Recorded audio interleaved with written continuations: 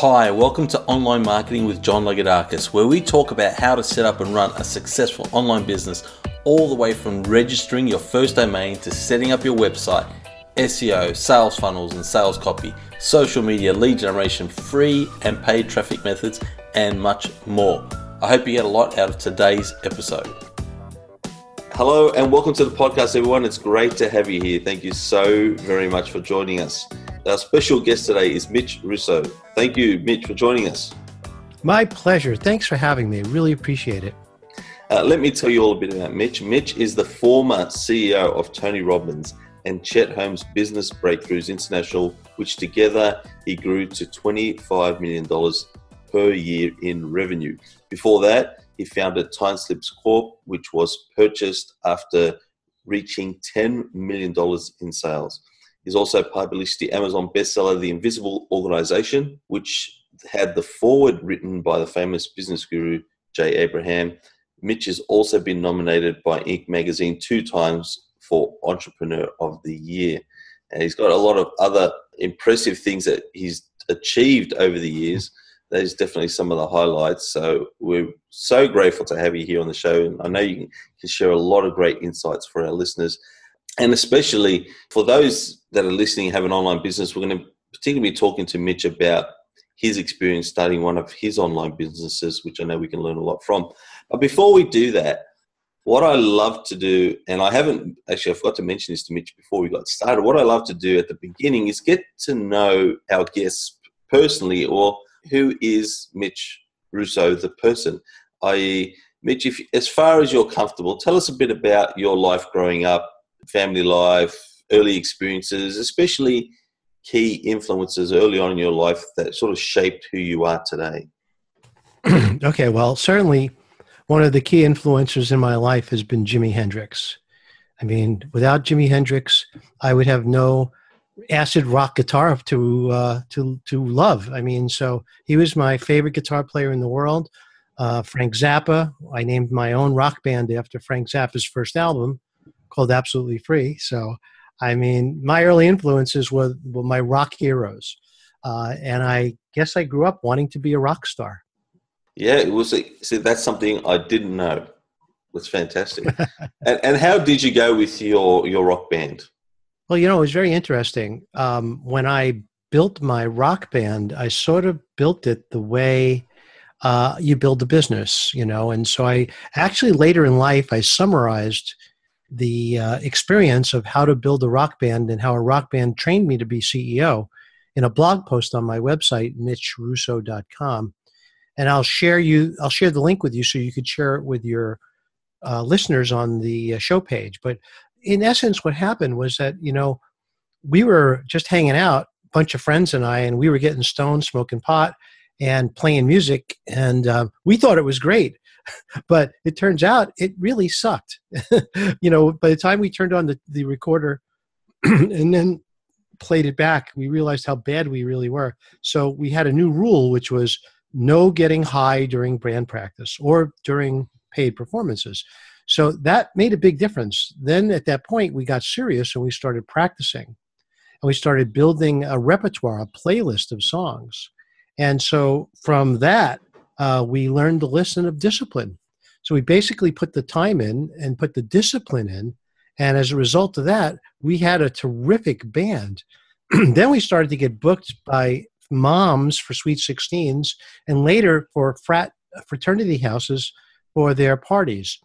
And that, again, led to some really great lessons about PR.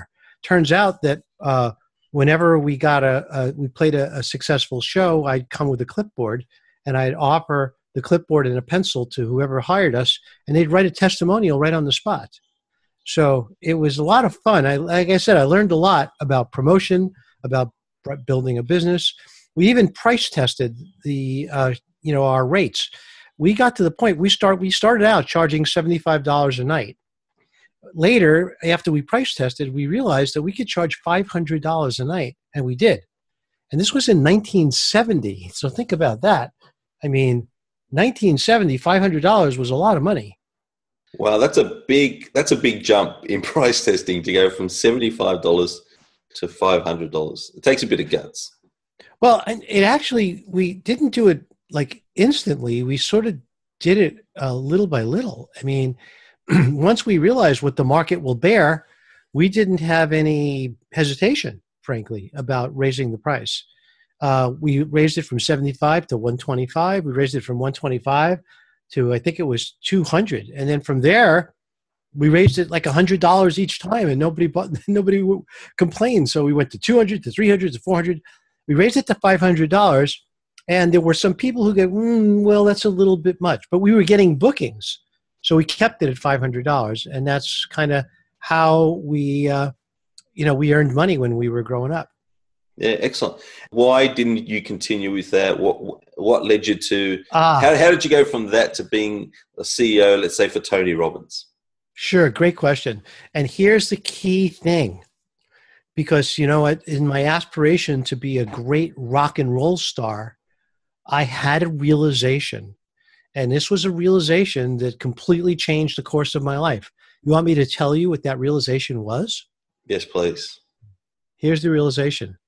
I had no talent at all. So I was a good guitar player because I could copy other people's songs. But when it came to being original, I had no talent whatsoever. Right. So, it sounds like me, Mitch. So I had the realization. I said, you know what? I'm probably not going to be a rock star. Yes, it bummed me out. I was disappointed.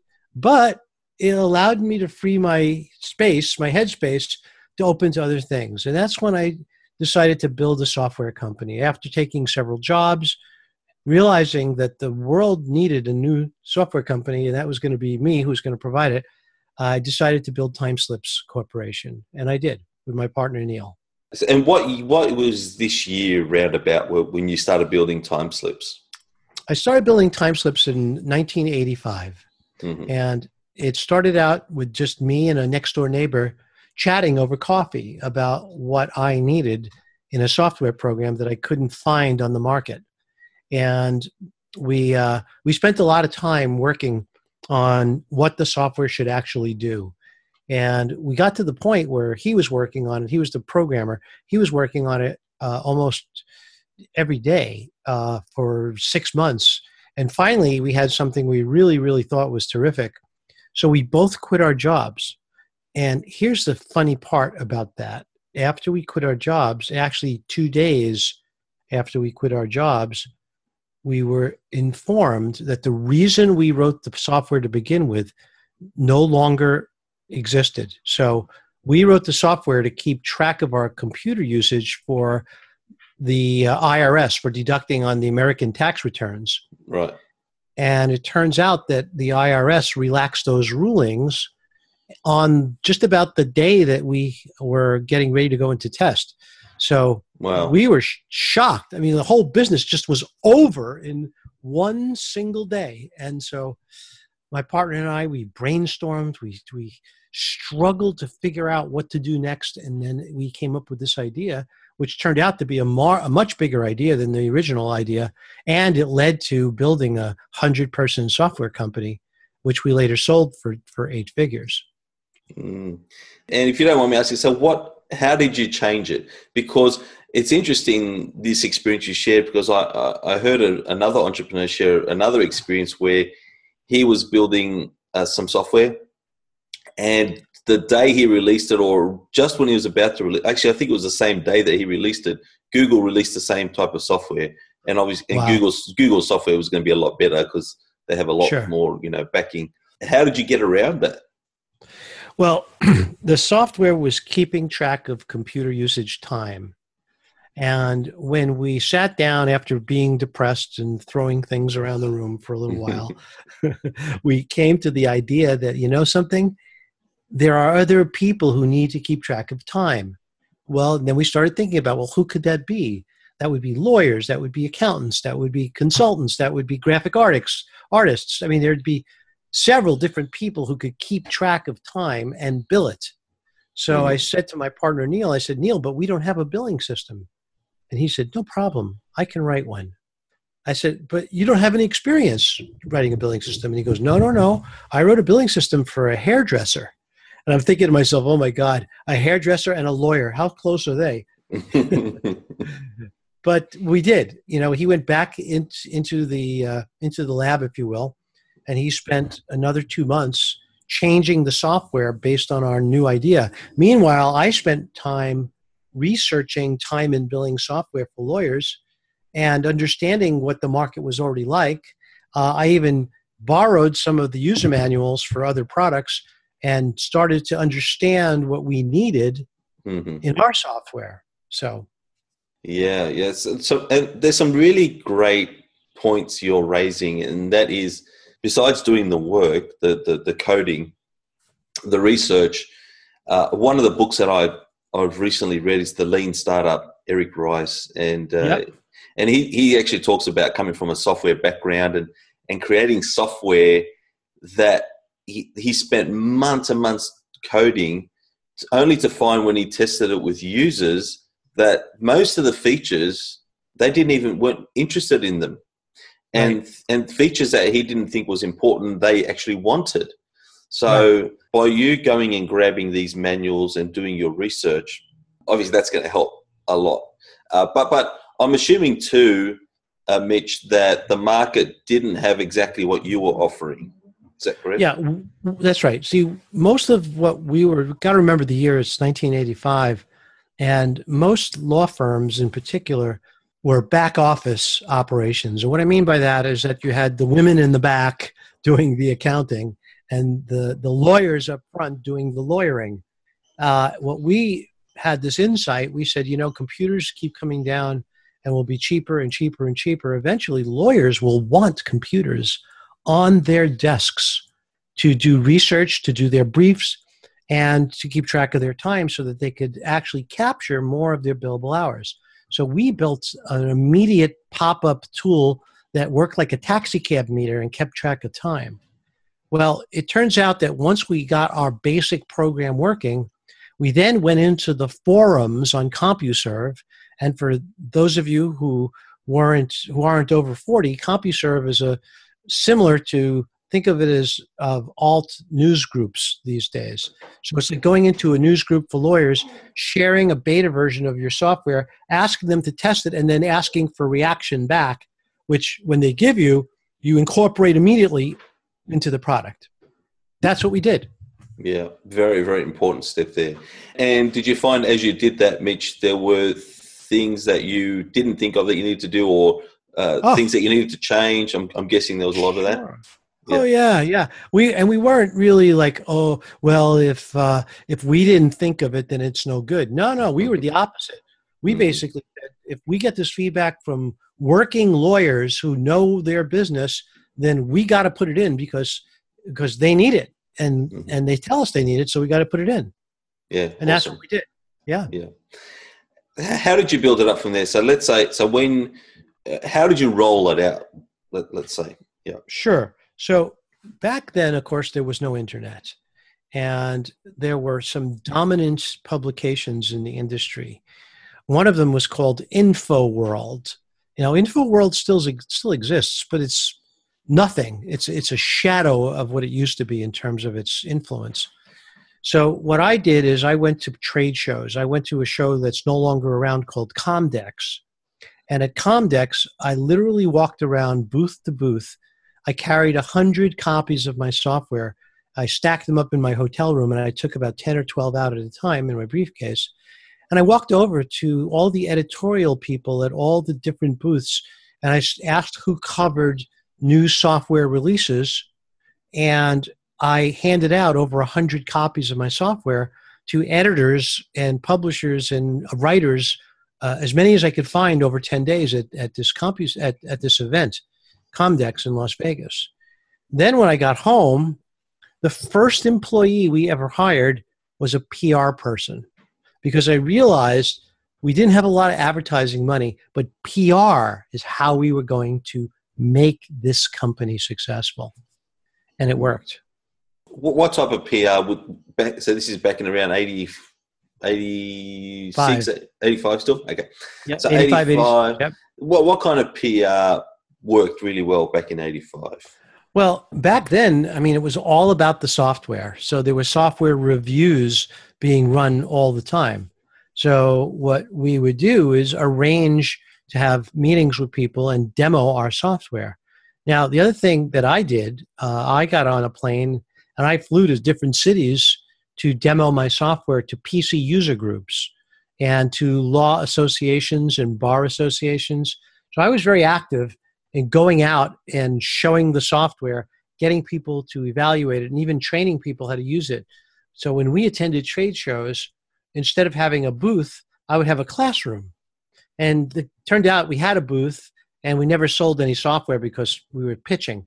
But when I had a classroom and I started training people how to use it, everyone would leave the class and buy the software. So we would sell 50 to 100 copies almost every day at a trade show. Whereas when we just had a booth, we only sold 4 or 5 a day. Wow, that's a massive difference. What about, so in today's environment, Mitch, Yep. let's say you were starting up today, what strategies would you recommend for those that have software that are looking to get it out there in the market? What ways could they do it today? Well, okay, now software has, again, a specific market. So I would ask, what type of software? What's it for? Who does it serve? What's its price point? Is it serving the corporate user? Is it serving the home user, the professional office? You know what I mean? I'd have to know more about this, but I would still use PR. I will when I'm about to launch another company, and I will be using PR quite heavily, of course. But at the same time, answering those questions will help me understand who the ideal client might be. They call that an avatar, right? You know about that. So once you know your avatar, then at that point, you're able to figure out how to reach that avatar. Now, Facebook, of course, makes it very easy to find exactly who you want to reach using their targeting. But you have to pay for Facebook ads. And that's fine if you have an offer that allows people to self-liquidate your advertising, meaning as long as they buy 30 or 40% of the people who see your ad buy something small, that offsets the cost of advertising. So if they buy something for $7 or $10 or $20, whatever it is, you're then getting reimbursed for some of the money you're spending on ads. Now at this point, you could spend more, and you still have all those leads that you could follow up with. Does that make sense? Yeah. I don't know if you're planning on talking about what you're currently working on. So you have a software you're working on, or is it something totally different, not software related? It is software related, and I can't talk about it yet. But I got to tell you, I'm very, very, very excited about it. And I, like I said, I can't even talk about it, but beta will be available in 30 to 45 days of this recording. So today is October 2nd. It should be ready around November 15th. And I'll be sharing it with my peers who all already own and run companies. And we'll be getting it out to people for testing. Mm-hmm. Yep. Excellent. When I was looking at doing this interview together with you, Mitch, I was impressed to see that you were former CEO for Tony Robbins. I've read a lot of Tony's stuff, listened to a lot of his audio, some of his video. I love his content. I'm sure that would have been a great experience for you. How did you come about?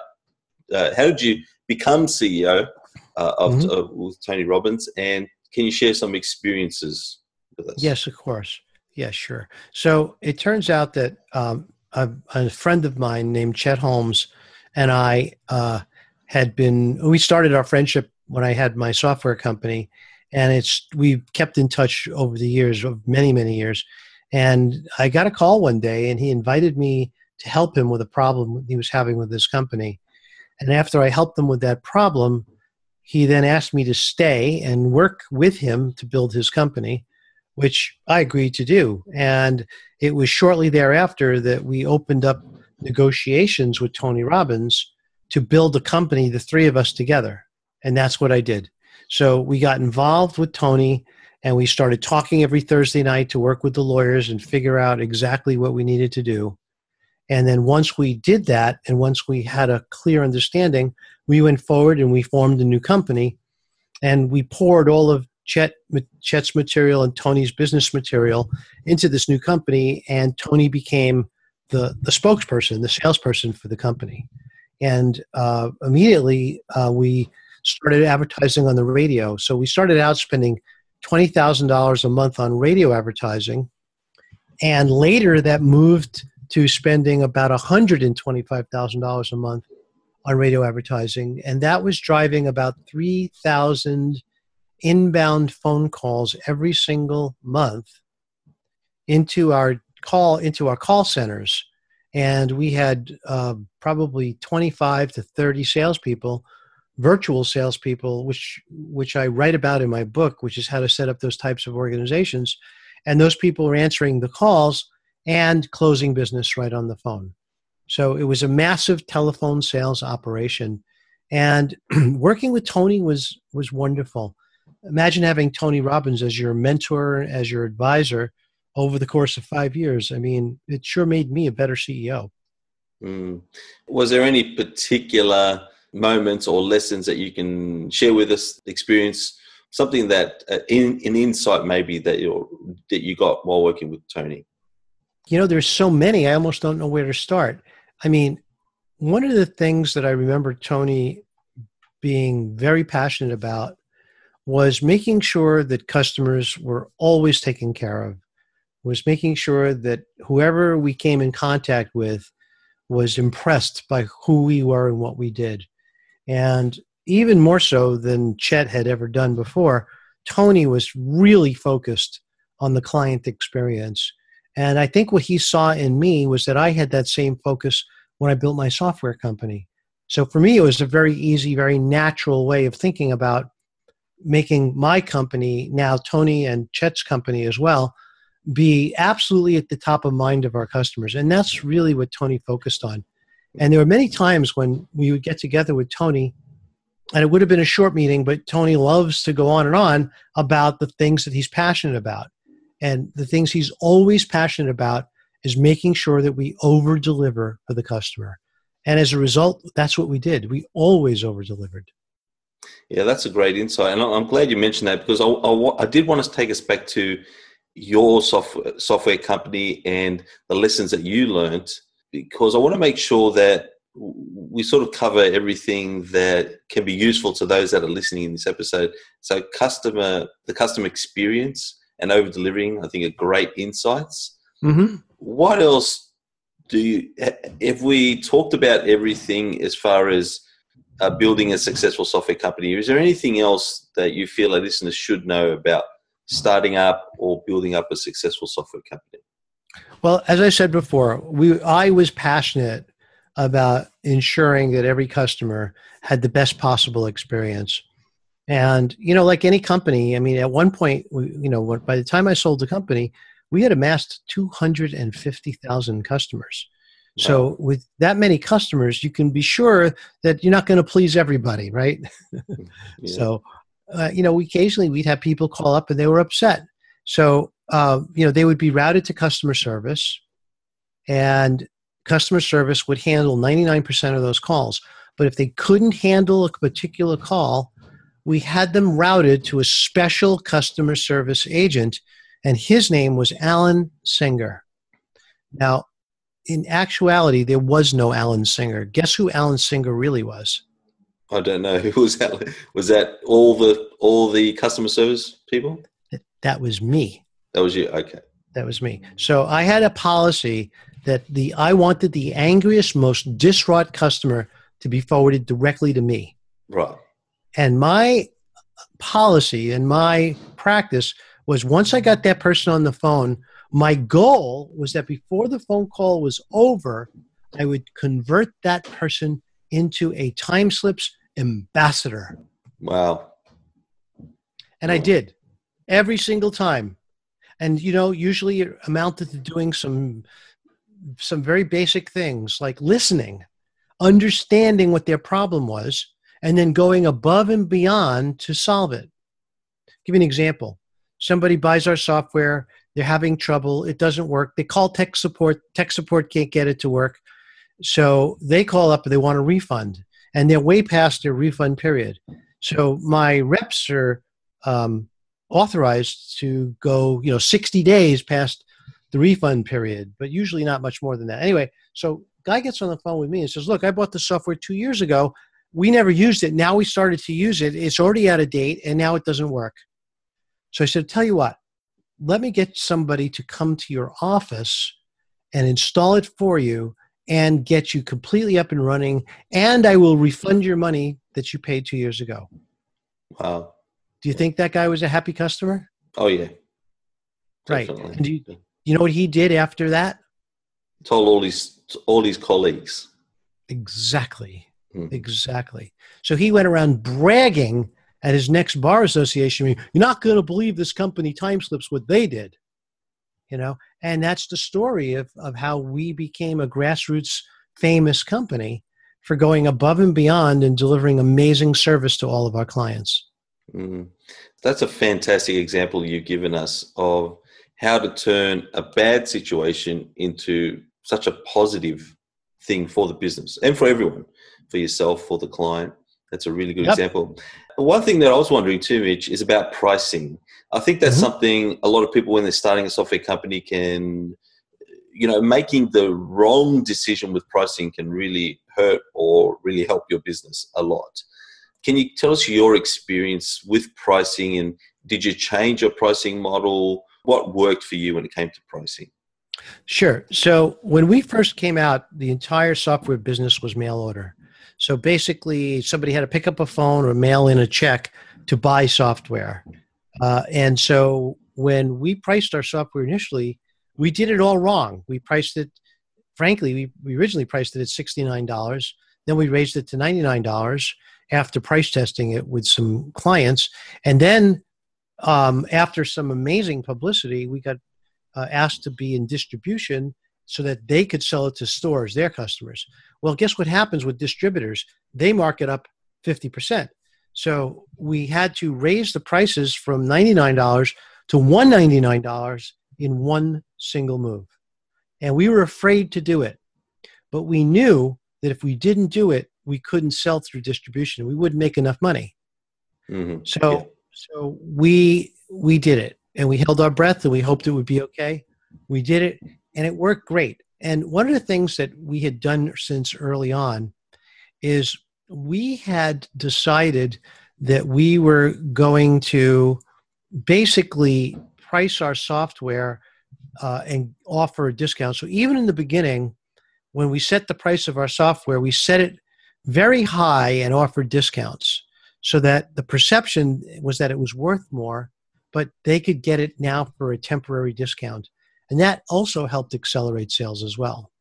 With software, I know there's constant revisions of the products, there's updates, bug fixes.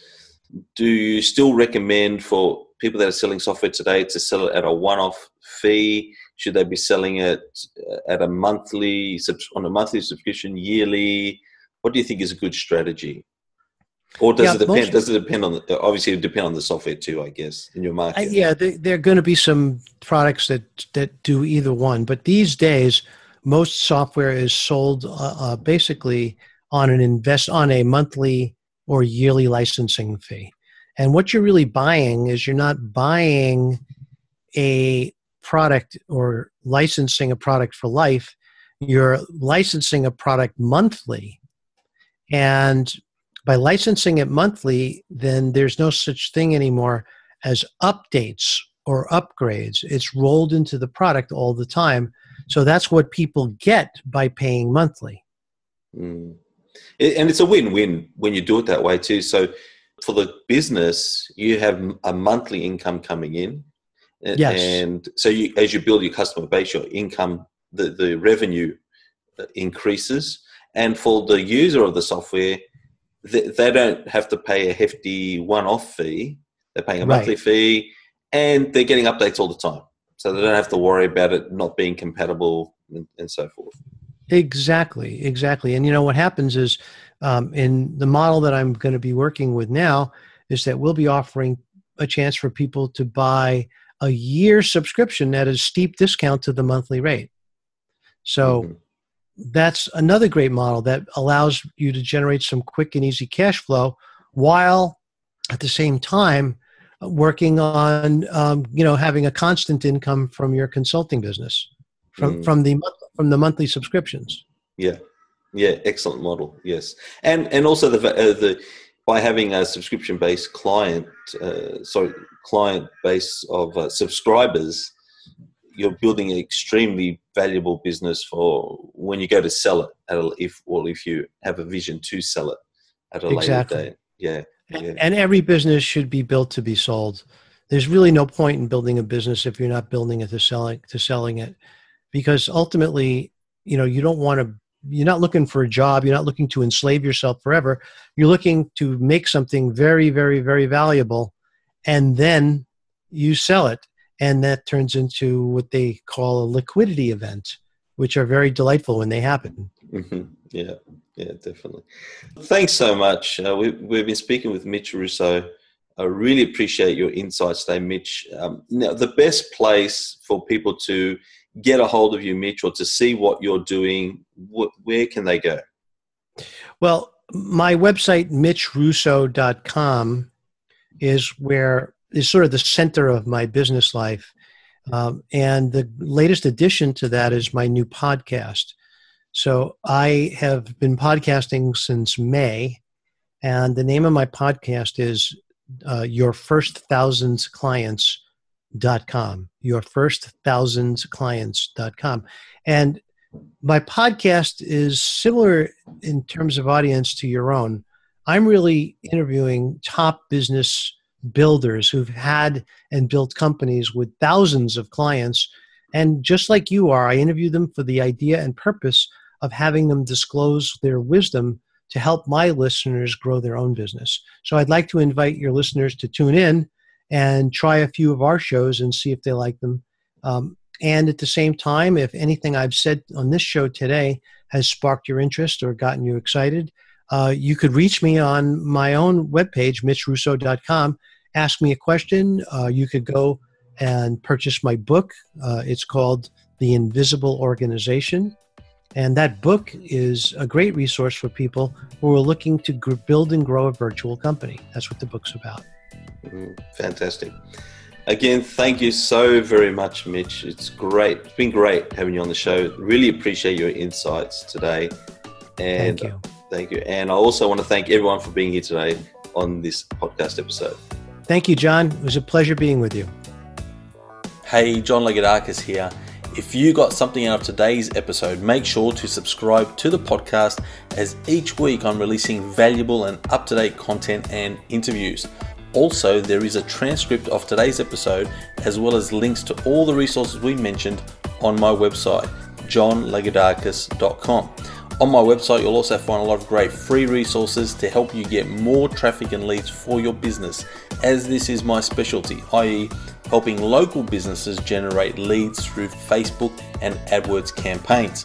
My website again is johnlagoudakis.com. Thanks again for joining me today. I really appreciate it. This is John Lagoudakis signing off. I'll see you next time.